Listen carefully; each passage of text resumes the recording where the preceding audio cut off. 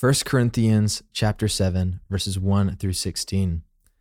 Now, concerning the matters about which you wrote, it is good for a man not to have sexual relations with a woman. But because of the temptation to sexual immorality, each man should have his own wife, and each woman her own husband. The husband should give to his wife her conjugal rights, and likewise the wife to her husband. For the wife does not have authority over her own body, but the husband does. Likewise, the husband does not have authority over his body, but the wife does. Do not deprive one another, except perhaps by agreement for a limited time, that you may devote yourselves to prayer. But then come together again, so that Satan may not tempt you because of your lack of self-control. Now, as a concession, not a command, I say this. I wish that all were as I myself am, but each has his own gift from God, one of one kind and one of another.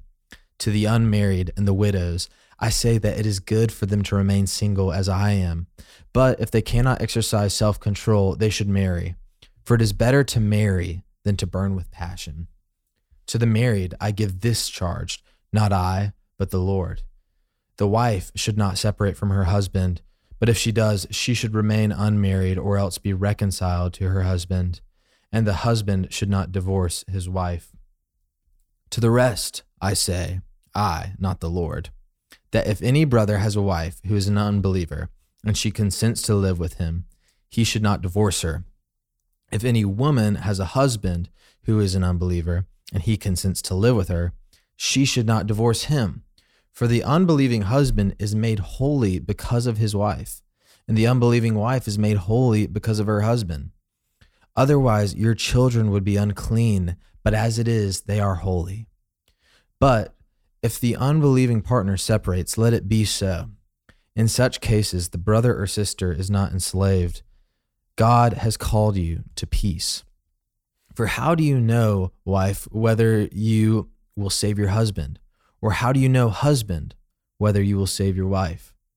This is the word of the Lord. Thanks be to God. All right, Will, this is an interesting passage. And there's a lot, the husband being justified being made holy, rather, by the faith of his wife and so forth. A lot of theology here we don't necessarily dig into all the time. So what do you make of what Paul is instructing here? Yeah, I'm just so grateful, Will, that you brought me on for easy passages like this. Yeah. Totally. You're welcome. Now you know how I feel. You can't avoid it. Okay. Yeah. It's just inevitable. You're right. There's a lot going on here. Let's start with the first part there, verses 1-5, where it talks about the way that wives and husbands should relate to one another in marriage. So here we start with what we talked about yesterday briefly is Paul is apparently replying to a letter that the Corinthians have written to him in which they say it's good for a man not to have sexual relations with a woman. And it's significant that Paul, he doesn't agree with this. He doesn't think that he doesn't say, yeah, you're right. No, he actually lays out the importance of sexual relations within the context of marriage. And then he presents,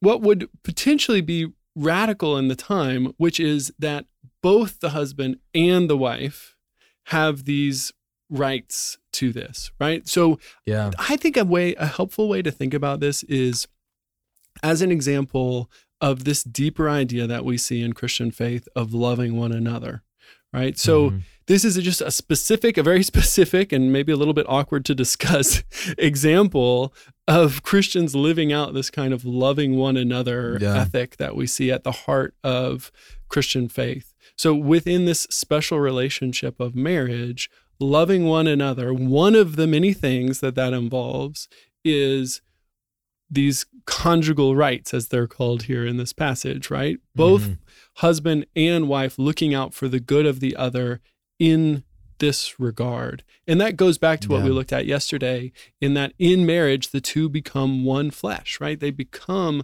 this almost unified organism, especially in this regard, in which they are now looking out for each other's interests. Yeah. It, you were hitting at this, but Paul, gets a lot of flack these days for, supposedly being misogynist and promoting like male dominance or whatever. But this passage very much upends that, especially, reading it into the cultural moment that he was writing this, to say that, he says the wife does not have authority of her own body, but her husband does. But then he flips the coin and says it goes both ways. The husband does not have authority over his own body, but the wife does.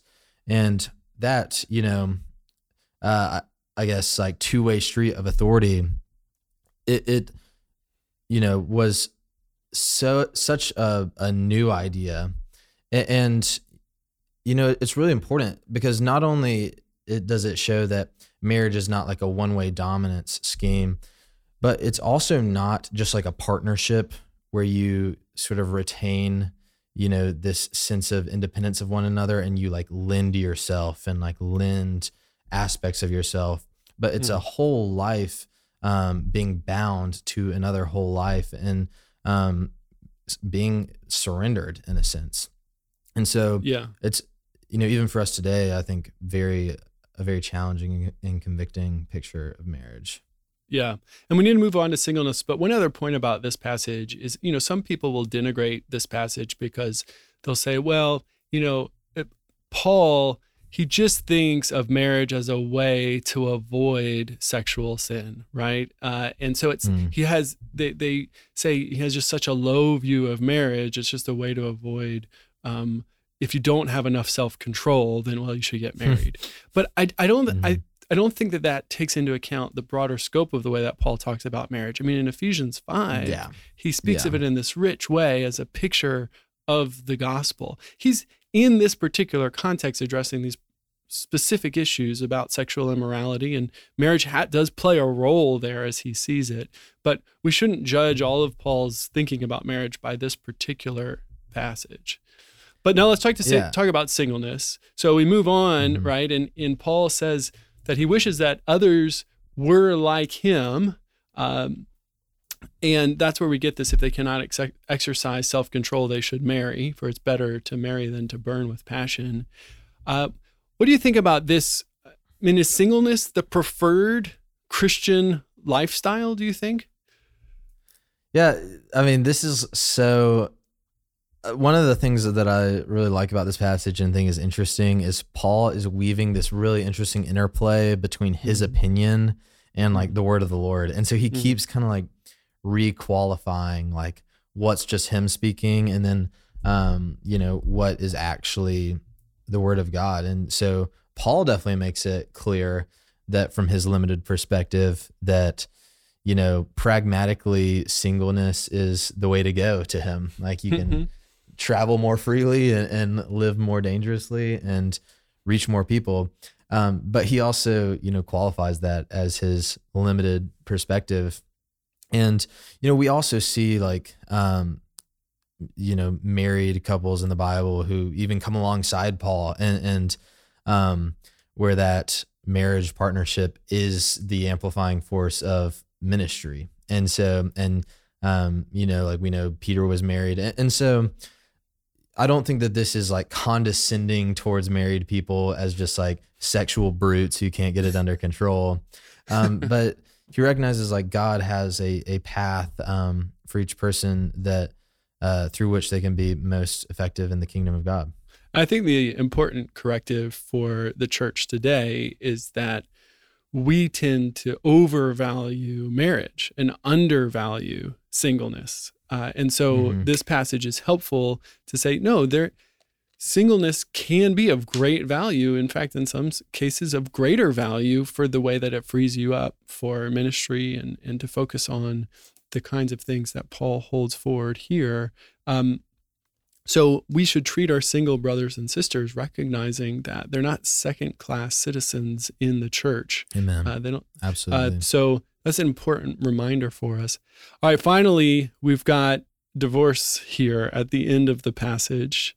So What do you think's going on? And you mentioned already the I give this charge, not I, but the Lord, repeated a couple times, where Paul is saying, okay, I'm going a little bit beyond here what Jesus has said, but this is what I think is important advice, probably for you Corinthians in your particular situation. Corinth was a pagan city, a very Gentile city. And so it's a good chance that a lot of the people who became Christians there would be married to people who are non-Christians. And that seems to be part of what was going on. Many of them may have already been divorced before they became Christians. So divorce is a pressing issue in Corinth.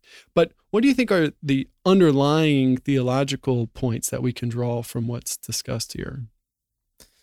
Gosh, that's a great question. This makes me think about, we're reading this from a place where, basically everyone listening to this, or the vast majority of us listening, are American and have grown up in like an established, place where Christianity has been established for hundreds of years. And Paul is writing during the like birth and infancy and growth of the church. And so it's kind of helpful for me to think about this passage. I am involved some with Help the Persecuted, which is Josh Youssef's ministry in the Middle East.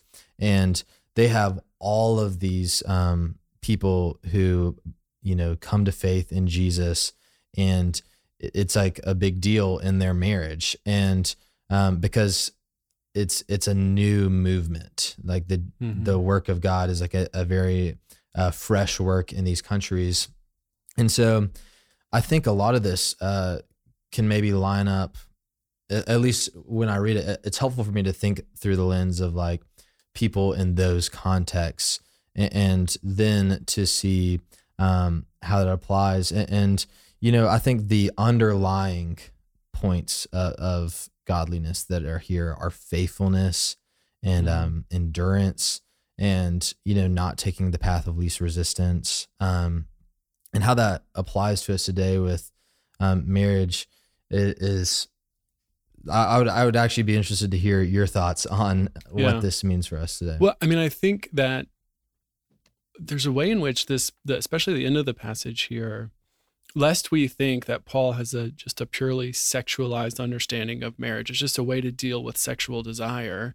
He actually here at the end has a very rich understanding of the spiritual power of a marital relationship, because it's through this relationship that the husband or the wife has the opportunity to draw the other into an understanding of the gospel. I think that is what he has in mind here at the end when he says made holy because of his wife in verse 14, or the unbelieving wife is made holy because of her husband. I don't think that is any like a kind of sacramental thing where like the holiness of the one person is given to the other person. Is actually that they're drawing the one or the other through their behavior, through their faith, to know the gospel. I was doing a little research on this actually before we started talking. There we go. And one reason why I think that's what's going on in verse 14 is this commentator I was looking at, and he said, when it says, otherwise your children would be unclean, but as it is, they are holy, in light of the mentioning the possibility of the wife divorcing from a man in verse 13. This commentator said that in the Roman world, if there was a divorce, the children would go with the husband almost always. And so in verse 13, it's considering whether a woman should divorce a husband who is an unbeliever. And the idea then would be she would lose the opportunity to influence her children. They would be taken by the unbelieving husband. Wow. So that suggests that this idea of being holy comes just through the influence of being in a family together. I think to your point, I think verse 16 underlines what you're saying, the idea that it's not like this contagious sacramental holiness. He says, how do you know, wife, whether you will save your husband? How do you know, husband, whether you will save your wife? So there's sort of like, it's not like he's throwing out the like language of justification and salvation. So I think that totally goes with what you're saying. So man, there's a lot here. This is a beefy episode, and might raise questions. And so I think it's good to use this as a starting point to press deeper into these topics. So, Will, thank you for those words of wisdom. For Will Kynes, this is Will Carlisle. We'll see you tomorrow. Thanks for listening to Our Daily Rhythm. I'm Jason Dees, one of the pastors of Christ Covenant, and Our Daily Rhythm is a ministry of our church designed to help you more faithfully and effectively meditate on God's Word.